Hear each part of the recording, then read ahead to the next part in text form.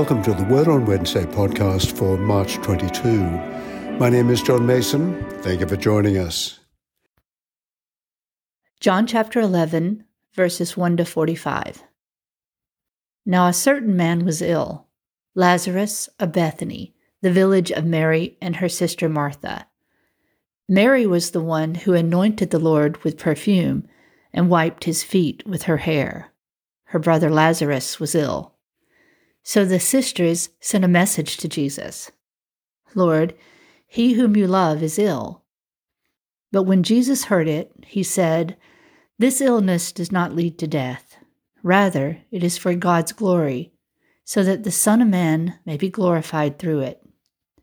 Accordingly, though Jesus loved Martha and her sister and Lazarus, after having heard that Lazarus was ill, he stayed 2 days longer in the place where he was. Then after this, he said to his disciples, Let us go to Judea again. The disciples said to him, Rabbi, the Jews were just now trying to stone you, and are you going there again? Jesus answered, Are there not 12 hours of daylight? Those who walk during the day do not stumble, because they see the light of the world. But those who walk at night stumble, because the light is not in them. After saying this, he told them, Our friend Lazarus has fallen asleep, but I am going there to awaken him. The disciples said to him, Lord, if he has fallen asleep, he will be all right. Jesus, however, had been speaking about his death, but they thought that he was merely referring to sleep. Then Jesus told them plainly, Lazarus is dead. For your sake I am glad I was not there, so that you may believe. But let us go to him.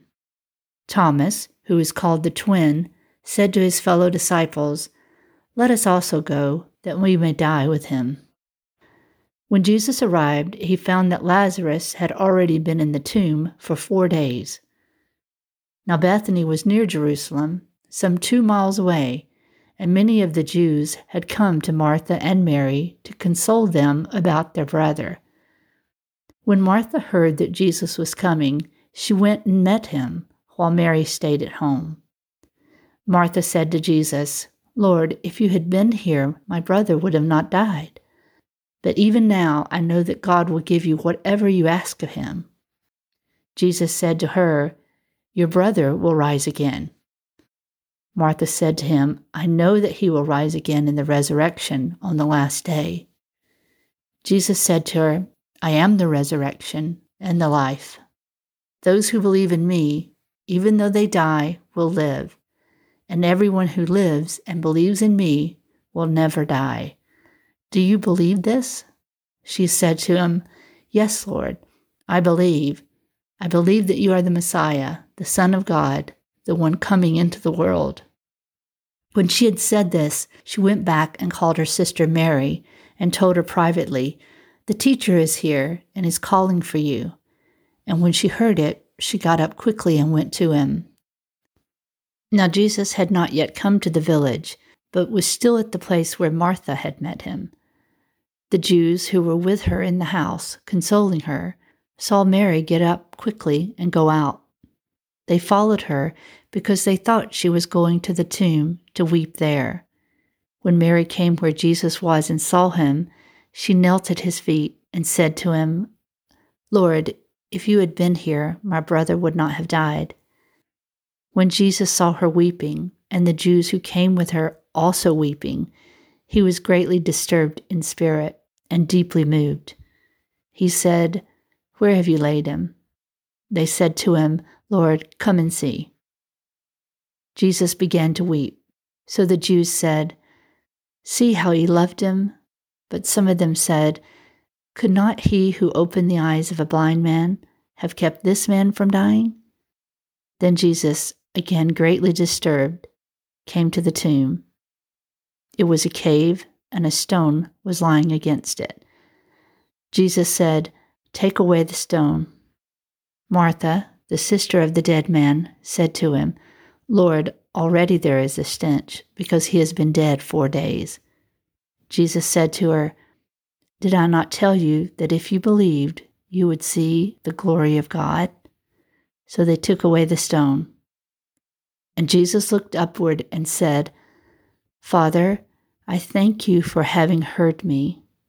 I knew that you always hear me, but I have said this for the sake of the crowd standing here, so that they may believe that you sent me. When he had said this, he cried with a loud voice, Lazarus, come out. The dead man came out, his hands and feet bound with strips of cloth, and his face wrapped in a cloth. Jesus said to them, Unbind him and let him go. Many of the Jews, therefore, who had come with Mary and had seen what Jesus did, believed in him. The subject of death is not something we usually discuss. It's too personal and confronting. Yet it's the ultimate reality we all face. It's why literature, film, and philosophy so often dwell on the themes of our mortality. But it's rare that anyone claims they can do anything about it.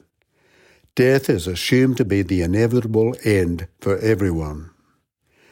In John chapter 10, we learn that life had been heating up for Jesus in Jerusalem. The Jewish leaders had attempted to stone him for his apparent blasphemy. So Jesus had left the city for the region east of the Jordan River. There he learned that his friend Lazarus, brother of Martha and Mary, was dying in the village of Bethany near Jerusalem. Then learning that Lazarus had died, and against the advice of his disciples who feared the Jewish leaders, Jesus returned to Bethany, where he was first met by Martha. In the course of their conversation, where she said to Jesus that if he had come sooner, her brother would not have died, he made an amazing assertion. I am the resurrection and the life, he said. Those who believe in me, even though they die, will live, and everyone who lives and believes in me will never die.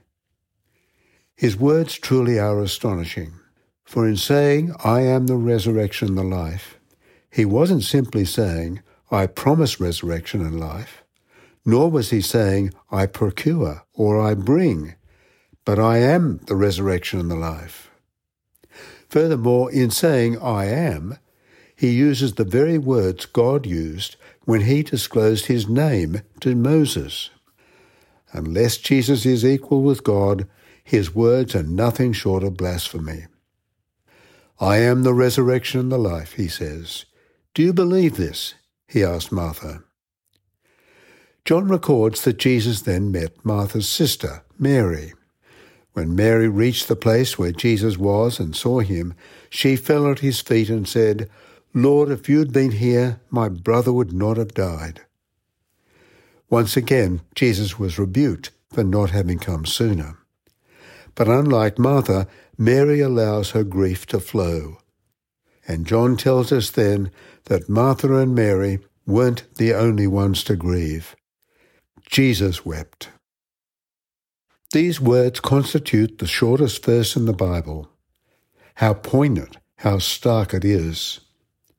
The word wept that John uses speaks of a deep, anguished cry of grief. It's the cry of heartfelt loss, the kind of grief that explodes from the depths of our inner being. Why did Jesus react this way? He didn't weep like this when the news came that Jairus' daughter had died. Certainly Lazarus was a close friend, but Jesus knew he was going to pull him out of the tomb. Jesus wept. I suggest he was grieving for our human plight. For no matter how successful we are, how good and compassionate we are, death awaits us all. Men and women created in God's image are now broken images, and broken images cannot endure the pure light of God's perfection and glory. Jesus was grieving for what we as men and women had lost. As in Adam all die, Paul the Apostle writes in 1 Corinthians chapter 15. At Lazarus' death, Jesus felt the full impact of death and wept. But there's a sense in which he grieved for what our loss would mean for him. It would mean that he himself would have to die. Only through his death could he conquer death, and raise to life anyone who turns to him and believes in him.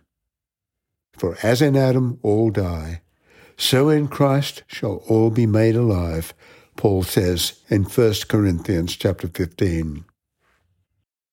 Could this be true? The witness of Jesus' own resurrection, the New Testament, the evidence of history, the existence of the Christian church, point to the conclusion that Jesus' words were the truth. Apart from Jesus Christ, we have no certainty about the future. And if there is a future life, how can we be assured that we are good enough to achieve it? Most people are aware of their failures we don't want to talk about, let alone tell anyone about. It's one of the reasons John Newton's Amazing Grace is so well known, for it speaks to our sense of lostness, our need to be rescued, and our hope for the future. Well, John's record doesn't stop with Jesus' words to Martha and Mary. Jesus went to the tomb and asked that the stone be rolled away. We can only imagine the scene, a graveyard, a cave in a hillside filled with bodies and bones of the dead, the stench of rotting bodies as the gravestone was rolled aside. And then, standing at the entrance of the tomb, Jesus called, "Lazarus, come out!"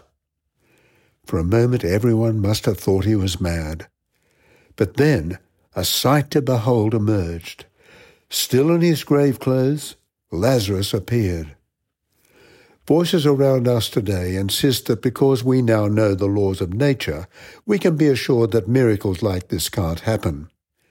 To which Dr. John Lennox, Emeritus Professor of Mathematics and Philosophy at Oxford University, responds, "The laws of nature that science observes are the observable regularities that God, the Creator, has built into the universe. However, such laws don't prevent God from intervening if he chooses. When he does, we are able to identify the irregularity and speak of it as a miracle." Men and women have come a long way in understanding and harnessing quantum chemistry, physics, and medicine, but nothing compares with the naked power that Jesus wielded at that moment. The scene is a picture of time yet to come, when Jesus will once again appear on the stage of the world events. On that day he'll cry out in a loud voice, "Come forth!" and all the dead from throughout time will rise. The question Jesus had asked Martha that day was, "Do you believe this?" Let me ask, can you say with Martha, "Yes, Lord, I believe that you are the Christ, the Son of God, who is to come into the world"? Death is not the end of our story. Rather, for all who turn to Jesus and believe in him, death opens the door to a new beginning and to a life everlasting. So let me pray. We beseech you, Almighty God, to look in mercy on your people, so that by your great goodness we may be governed and preserved evermore. Through Jesus Christ our Lord. Amen. And now may the peace of God, which passes all understanding, keep our hearts and minds in the knowledge and love of God, and of his Son, Jesus Christ our Lord. And the blessing of God Almighty, the Father, the Son, and the Holy Spirit, be amongst us and remain with us always. Amen. People involved in this week's podcast are John Mason, speaker and writer, and Carol McCormick, a member of Emmanuel Anglican Church, New York City. Prayers are from an Australian prayer book, 1978. The opening and closing music is from St Andrew's Cathedral, Sydney, under the direction of Ross Cobb. Please let us know if you have a question or a comment about this podcast. We'd love to hear from you.